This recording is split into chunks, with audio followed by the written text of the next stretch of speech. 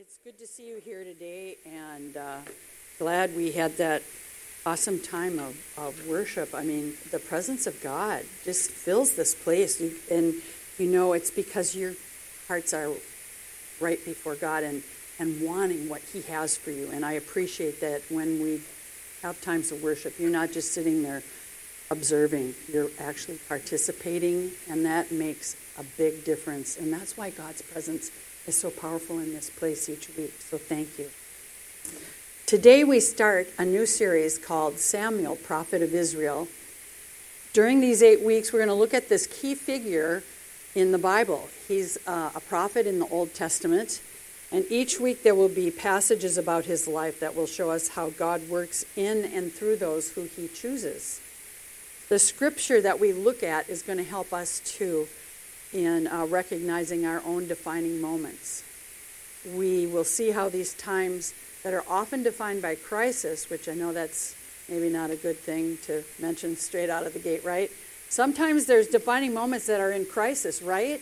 There are things that God can do in our hearts when He gets us where we actually have to call upon the name of the Lord, that it's a defining moment in our life. And we'll see how in those times that the voice of God calling us to His purpose is what we want to be listening to.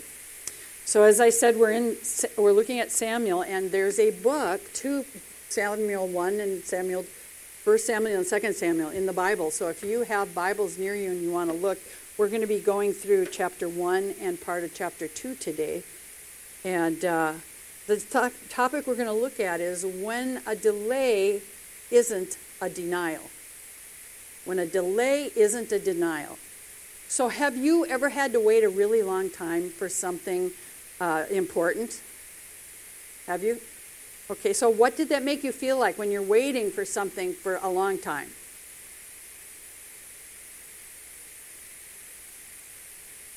Feels like it's never going to happen.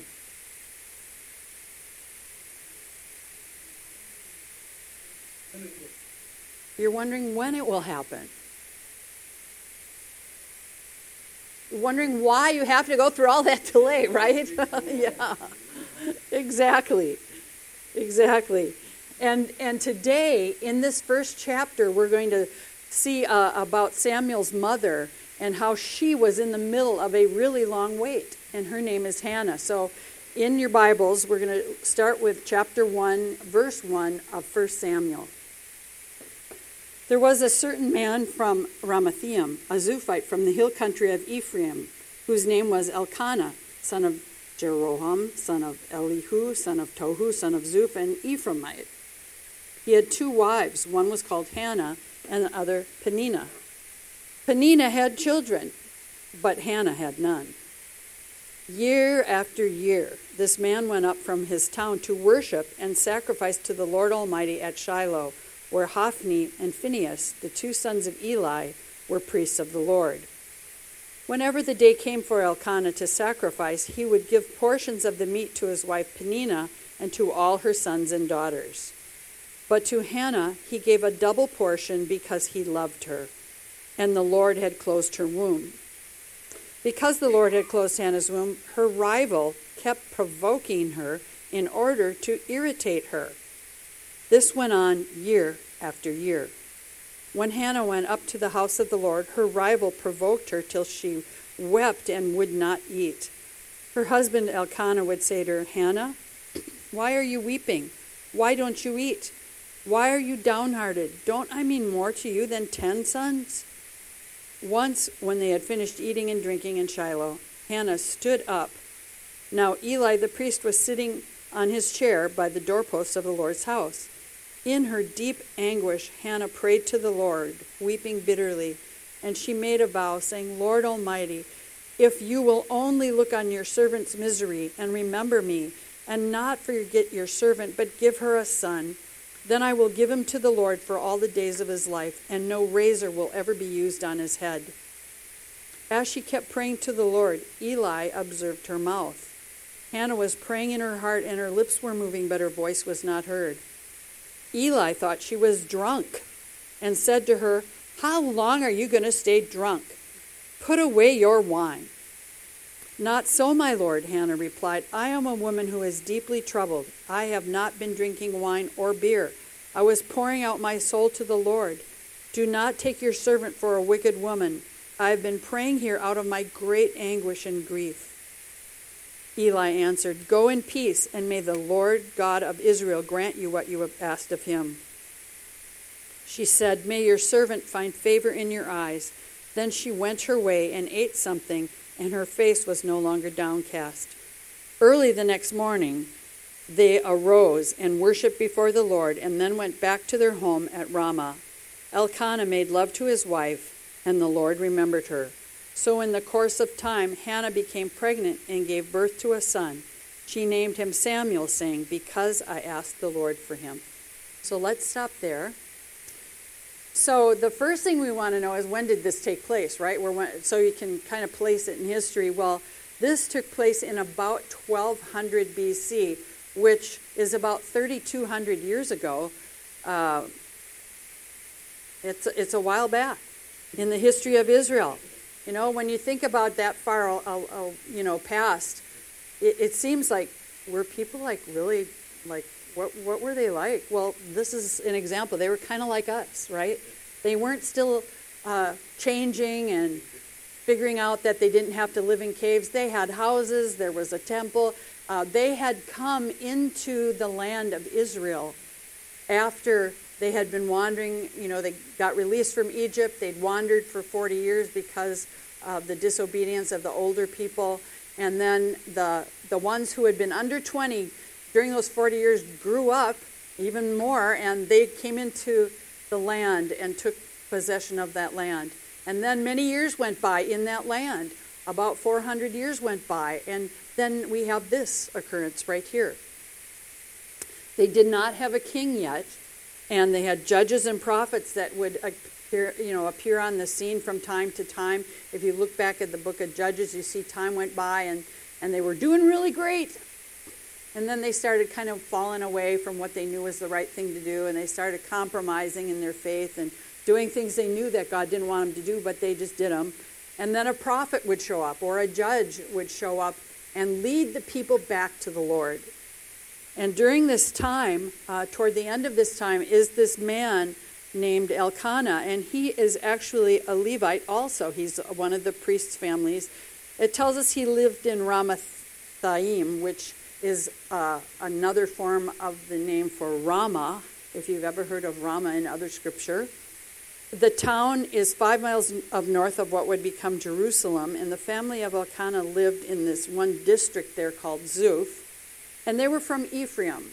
That doesn't mean they were from the tribe of Ephraim. It meant they were living in this area, and they had been living in Ephraim. Remember when we were talking about things like this in our Bible study on Thursday night, we said that there were towns that were given to the Levites within all the different tribal areas of Israel.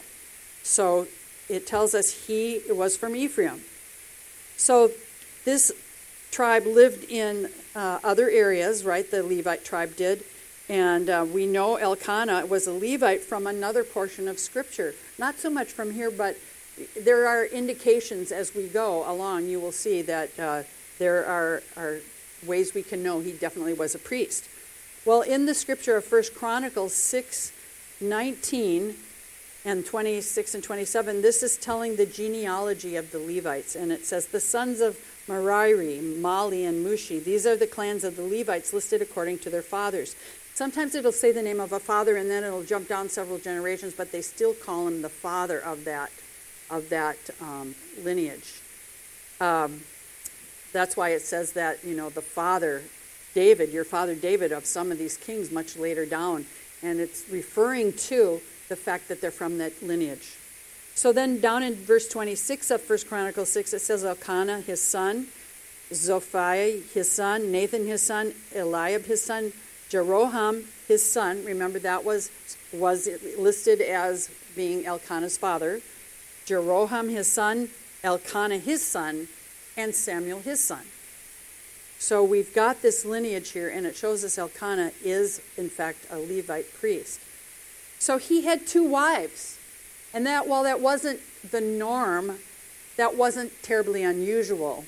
And apparently, his first wife, Hannah, who he loved dearly, could not have children.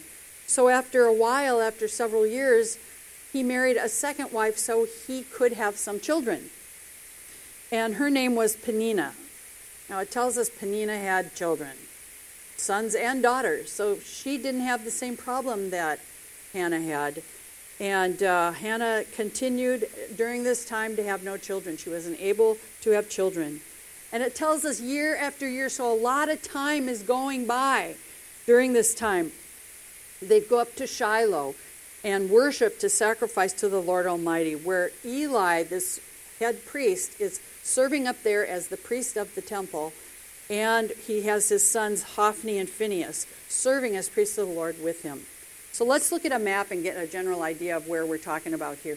So if we're talking about where is Shiloh, this is Shiloh right here, and this that says Jebus, that's before it was Jerusalem, because it didn't become Jerusalem until David was the king.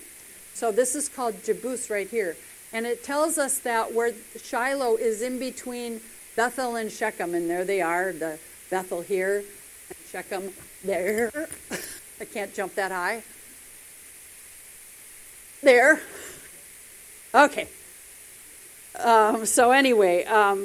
So Shiloh is the place where the tabernacle is. So after they were out in the wilderness, wandering around for those 40 years, they had the tabernacle where they would come to worship, where they'd offer sacrifices. And after they came into the promised land, they had to have a place for that for everybody to go to. And Shiloh was where that was. And so the Ark of the Covenant is set up there in the inner sanctuary, and it was there for about 300 years. And that sacrifice that Elkanah came to offer was most likely a fellowship offering. And we know this because that's the offering that the portions that are offered may be eaten by the person giving the sacrifice. And most sacrifices are not. And in Leviticus 12, it talks about this. Starting at Leviticus 7, verse 12, says, if they offer it as an expression of thankfulness, that along with this thank offering, they're to offer thick loaves made without yeast and olive oil mixed in, thin loaves made without yeast and brushed with oil. So here's all the ways they're supposed to do the offering. And then jump down to 14.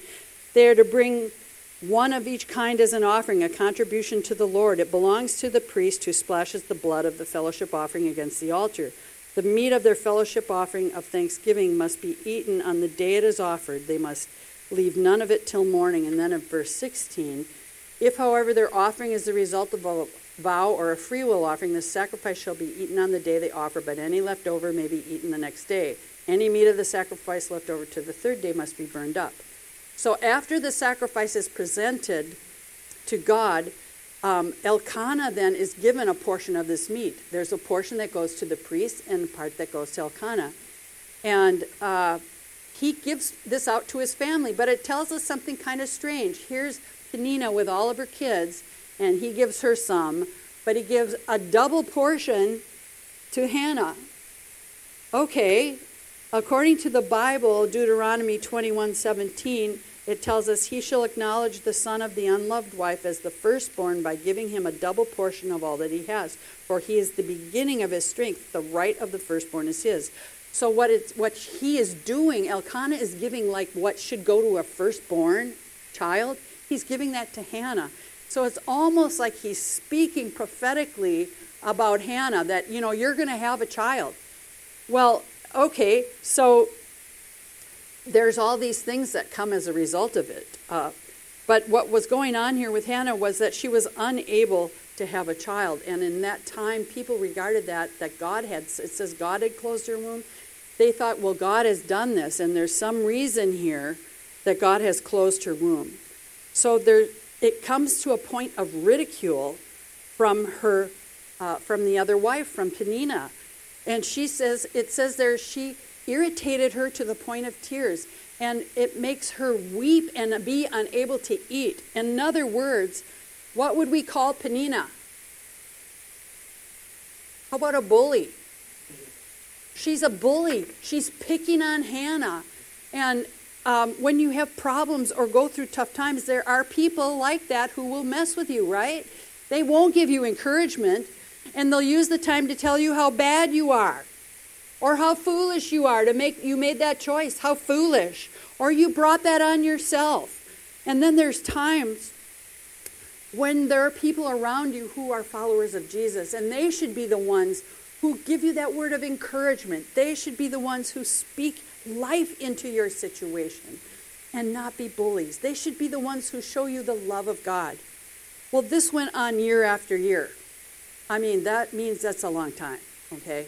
I looked up year after year. It says year after year, so I couldn't get any further deal from that. But I'm telling you, doesn't it sound to you like this is like a long time? So this is going on and on and on. So it got so bad that she couldn't eat. And it was happening when they'd go up to Shiloh to offer that sacrifice. So why do you think, question for all of you, that Peninnah bullied Hannah? She had all the kids. Why did she bully her?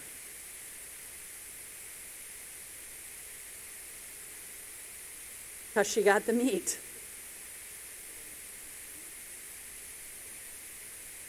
Fits her ego.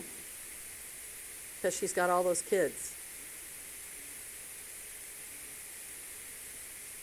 She knows that Elkanah really loves Hannah, maybe more than her. Yeah.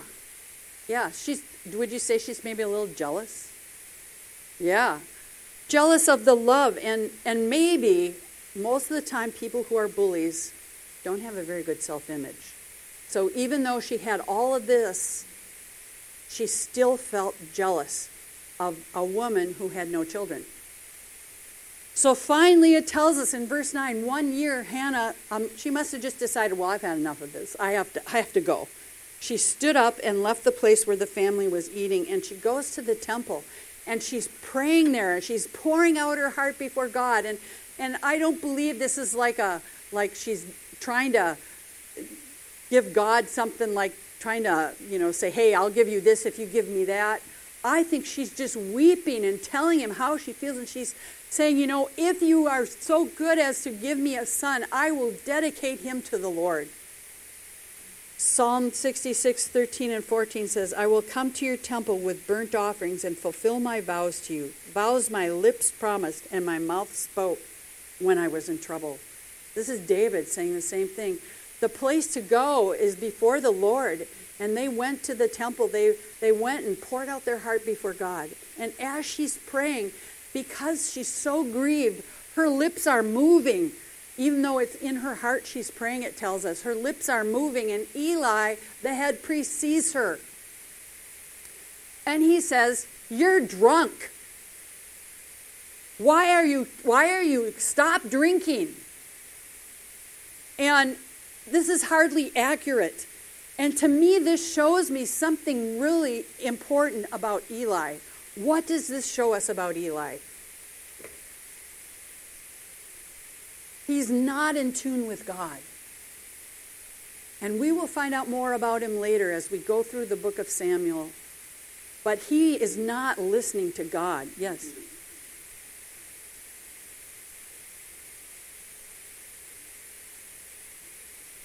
Yeah, he went to the... Yeah, he could have asked her. He went to the worst thing possible he could think of right away without even checking with her. Yes. And what would that accusation have done to Hannah? She's just been bullied by her family, by the other wife, and now she's mistreated at the temple. The very place where she's weeping before the Lord, pouring her heart out to God, asking God for his help. And what would that have done to most of us? I think we would have been so wounded and offended. Here's this man of God, air quotes, who then comes and accuses us of something not right and doesn't seek to know what's going on. And so Hannah, in spite of that, responds in a respectful way. She says, oh no, sir, I haven't been drinking. I'm praying here out of my great anguish and my grief. And her response shows us her heart. She hasn't allowed that, what's happened, been year after year, all that bullying all that grief, all the anguish to jade her. She is amazing. And just like King David, who would take his problems before the Lord in the temple and pour out his heart before God, he would come and you read those Psalms, which are great to read, by the way, when you're going through tough times. I love the Psalms when you're going through hard, difficult things. You read David, he's like, kill my enemies and blah, blah, blah, blah, blah. And then he says this, Psalm 63:2, I have seen you, God, in the sanctuary and beheld your power and your glory. And so he pours out his heart before the Lord and he tells God what he's feeling and what he's going through and how, what he's thinking might be a good thing for God to do. But then he says, you know what? I've seen you, God. I've beheld your power. I beheld your glory. He looks to God and leaves it with God. And Hannah here is looking to God the Almighty. And she sees God as the answer to all of her needs and problems. Well, Eli proclaims a blessing over her and tells her to go in peace and that God would grant her request, which is great. I don't know if he really meant it or he was feeling bad because he got caught for calling her a drunkard or what, but there's a change in Hannah after this. I mean, it tells us she goes back and eats something and she's no longer depressed. So why do you think there was this change in Hannah?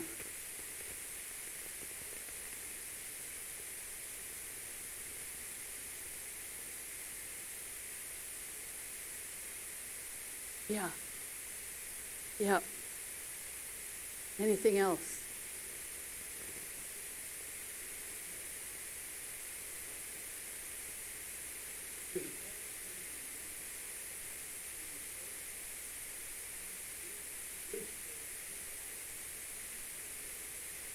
Yeah. Yeah.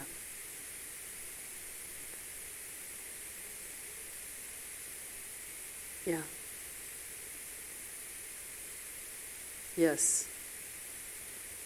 Yeah. She got encouragement. Yep. And she got the blessing. Which those words came out of his mouth. He was speaking those words over her life. That's great. And, yeah. Yeah. She felt a sense of relief. She got it all out before the Lord. For sure. And I really believe Hannah felt heard. Hannah felt heard. God had heard the cry of her heart. And even though Eli wasn't the best guy, he still pronounced a blessing over her. And she felt that God had heard the cry of her heart. That she was now trusting him for the promise that Eli had pronounced over her. She's trusting God now for that promise. And she had the faith to believe that God would answer her prayer. And we need that. When we receive a promise from God, we need to, by faith, receive it. Because that's what activates that in our life. And she was not listening to the detractors anymore, but to God. And when we're going through something difficult, something grievous, something hurtful, to know God hears us and cares about us is so important. And even in our dealings with other people, to know that we're heard, that is so important. There's an importance to being heard that gives us the ability to keep on going, that gives us the ability to have the strength to go through. When we have a promise from God, we look to the Lord and we don't look at the problem. He gives us the ability to get through it. And anyone who's speaking negative things over us, we can turn that over to God to deal with it. We can say, God, this person is saying this negative stuff about me or to me. And Lord, I'm just going to lay it down in front of you, God. You take it. And I'm going to submit that to the grace of God. I'm going to release them to you, Lord God, for you to deal with it. And I'm going to let it go. Verse 20. Did I read all the way to verse 20? Okay, good. I'll just making sure. In the course of time, it tells us in one version. So in the course of time in the NIV, how often do we get anxious? Because it tells us in the course of time, she goes back and God remembers her, but it doesn't sound like this happens right away that she conceives Samuel. There's still a little bit of time. So how often do we get anxious if something doesn't happen just like that? It doesn't happen immediately. And it obviously took just a little bit longer. But in God's time, it came to be. Because sometimes a delay is not a denial. We just need to hang on to that promise from God. And it tells us Hannah conceived and later gave birth to a son, whom she named Samuel, which means heard of God. The Hebrew words that make up his name mean heard of God. And it not only meant that God heard Hannah and answered her prayer, but it also speaks to the character of Samuel in his life, that he hears from God and God hears from him. So let's read on for the next few verses here, starting at verse 21. When her husband Elkanah went up with his family to offer the annual sacrifice to the Lord and to go fulfill his vow, Hannah did not go. She said to her husband, "After the boy is weaned, I will take him and present him before the Lord, and he will live there always." "Do what seems best to you," her husband Elkanah told her. "Stay here until you have weaned him. Only may the Lord make good his word." So the woman stayed at home and nursed her son until she had weaned him. After he was weaned, she took the boy with her, young as he was, along with a 3-year-old bull, an ephah of flour, a skin of wine, and brought him to the house of the Lord at Shiloh. When the bull had been sacrificed, they brought the boy to Eli, and she said to him, "Pardon me, my lord. As surely as you live, I am the woman who stood here beside you, praying to the Lord. I prayed for this child, and the Lord has granted me what I asked of him. So now I give him to the Lord. For his whole life he will be given over to the Lord." And he worshiped the Lord there. Okay, Hannah doesn't go with the family then while he's a baby, while he's young. She doesn't go for a few years. She says, "I'm going to go when he's weaned." And in those days, children were nursed until they were at least 3 years old, and sometimes till they were 5. So she took her time with him. And when she had done that, it tells us she went then that next year and presented Samuel before the Lord. Young as he was, it tells us. Can you imagine say he's 5, the oldest that he would have been. Can you imagine taking a 5-year-old to the church and handing him over to the pastor and saying, "I'm giving him to the Lord"? Man, that would have taken a lot. I just can't imagine. She would have loved that little boy so much, and yet she fulfilled the vow that she gave to the Lord. And it tells us that she brought, it says a 3-year-old bull in the NIV, but when you go back to the Hebrew, she brought 3 bulls. She bought an ephah of flour and a skin of wine, and this is 3 times what would have been required for an offering to fulfill that vow. And so she's giving probably 3 offerings at once, a burnt offering, and then women were supposed to do an offering for a sacrifice for purification after childbirth, and then the peace offering for the fulfilling of her vow. So they brought this boy up to Eli, and Hannah said, "I will give him to the Lord. For his whole life he will be given over to the Lord." This must have been difficult, to say the least. Even though she had promised to dedicate him, she would have loved him so much.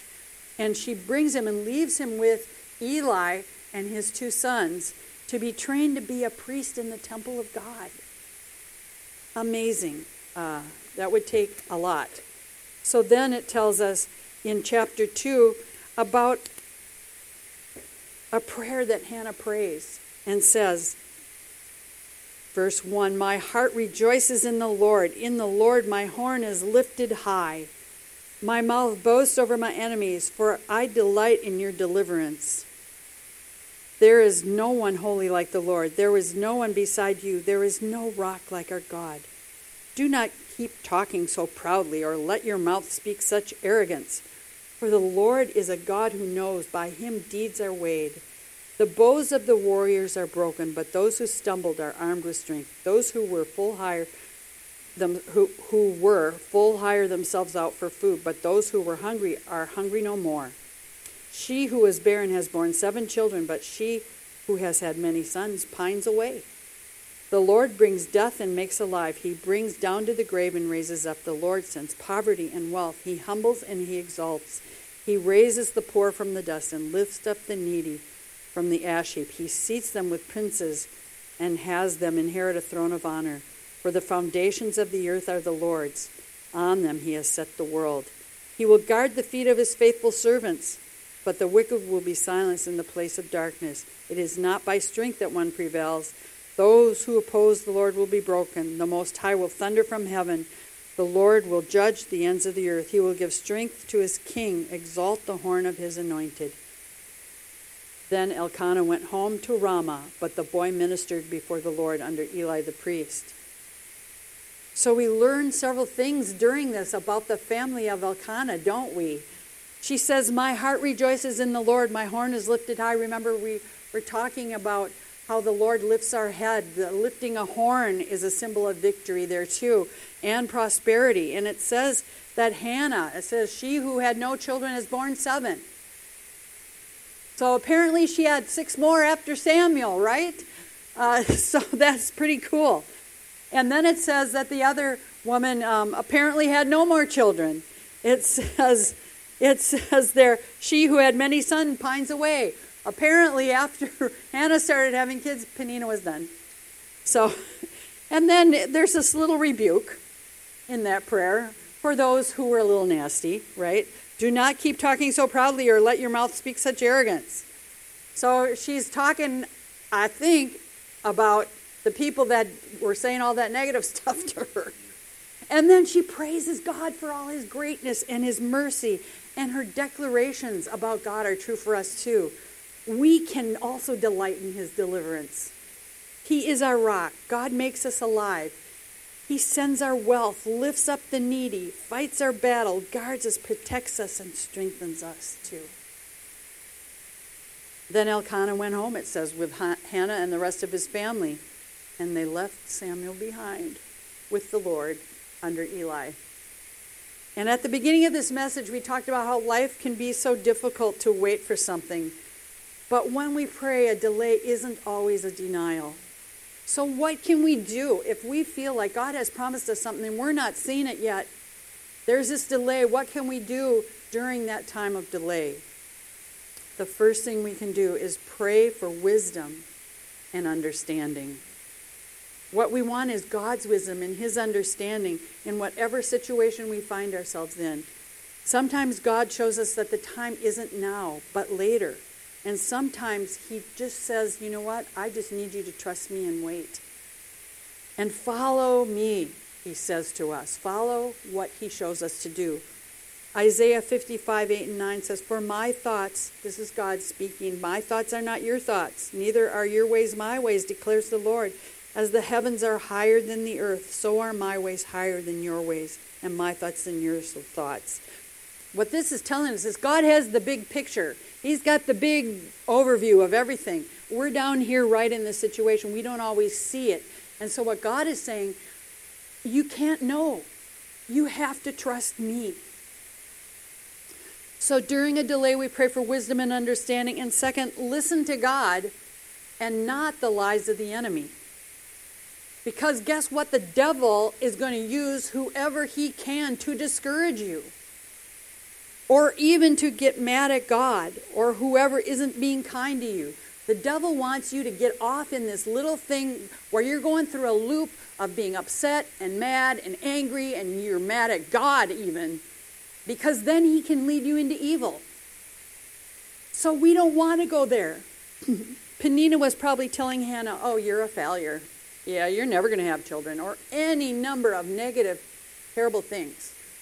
And we can't allow ourselves to focus on that, on the sources of the lies or the attack. But we need to listen to what God is speaking to us. We need to read the Bible each day. That's how you can hear from him, by reading the Bible and praying. During times of prayer, sometimes God will just really... have you been praying and seen this? God will put something on your heart while you're praying it. You feel like that's taken care of. I can just let that go now. And God is going to take care of it. And when you're praying, you can also ask God, God, show me the bigger picture. Jesus, I need to see how you're leading me through this. I need your strength and I need to see where you're bringing me. Please show me a bigger picture than I see. And just like the song we sang in worship, He is our lifter of our heads, our victory. He's our shield and our defender. Jesus is. So we don't need to listen to those lies. We just need to listen to the Lord.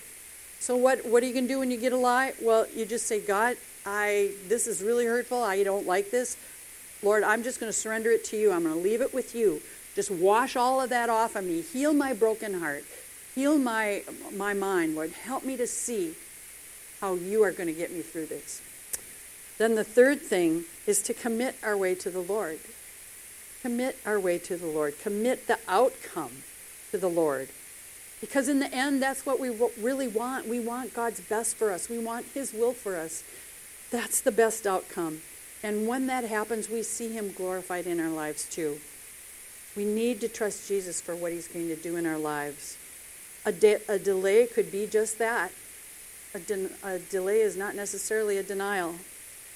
And sometimes the delay is a really long time, like it was for Hannah. And also Abraham waited 25 years for a promise God gave him about his son before the son was born. But during this time, we have to be willing to trust God. If we don't see the eventual answer to our prayers, we just need anyway to surrender our lives to God and ask Him to lead and to guide us, to bless us and deliver us. We need to commit the outcome to God, which means surrender it all to Him. Please stand as we close.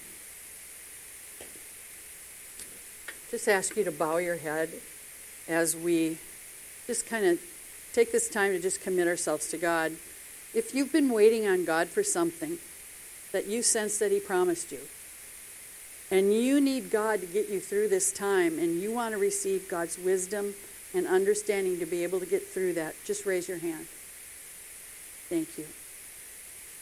If you've been listening to the lies of the enemy through either people who are negative or speaking ill or just feeling like in your heart you've been thinking like you're not good enough and God won't give you that and you don't count, if you want to be free of those lies and listen to what God says about you, God says you are the righteousness of God when you accept Jesus as your Savior, that you are loved, that you are valuable. If you want to hear from God, just raise your hand. Thank you. Lord God, we just thank you for this example of Hannah, who even though she went through this horrible time, waiting, all the ridicule, all the trials, Lord God, she still hung in there and she came before you. She laid it all out before you and said, God, I need your help. And so, Father, today we do that. The things that we are waiting on you for, the things that we are going through, Lord, we just lay that before you and we say, God, we need your help. We need you to get us through this. We need your strength. We need your wisdom and your understanding as we go through our lives. Lord, we want to receive that. Father, I pray you just pour that into us today. And Lord, we just don't want to receive any of the lies of the enemy because those are not the truth of God. And so, Father, we receive the truth of God for our lives, who you say we are, how you see us, what you think of us. Lord God, we receive that, and anything the enemy wants to put there that's so not right, shaming, limiting, hindering us. Lord God, we don't receive that. We send that back to where it came from. And Lord God, we submit it to the blood of the cross, that you wash that off of us by the power of the blood of Jesus. Instead, Lord, fill us up with your presence. Fill us up with the power of God. Fill us up with the Holy Spirit to give us what we need to walk out our lives, to follow you, Lord Jesus. We just thank you, Father, what we're going to see, the difference. Hannah got up and left the temple, and immediately her life was different. And so, Father, as we get up and leave church today, Father, we want to see a difference in our lives as we're following you and trusting you. Thank you, Father, for what you're going to do this week in Jesus' name. Now may our Lord Jesus Christ himself and God our Father, who loved us and by his grace gave us eternal comfort and a wonderful hope, comfort you and strengthen you in every good thing you do and say. Amen.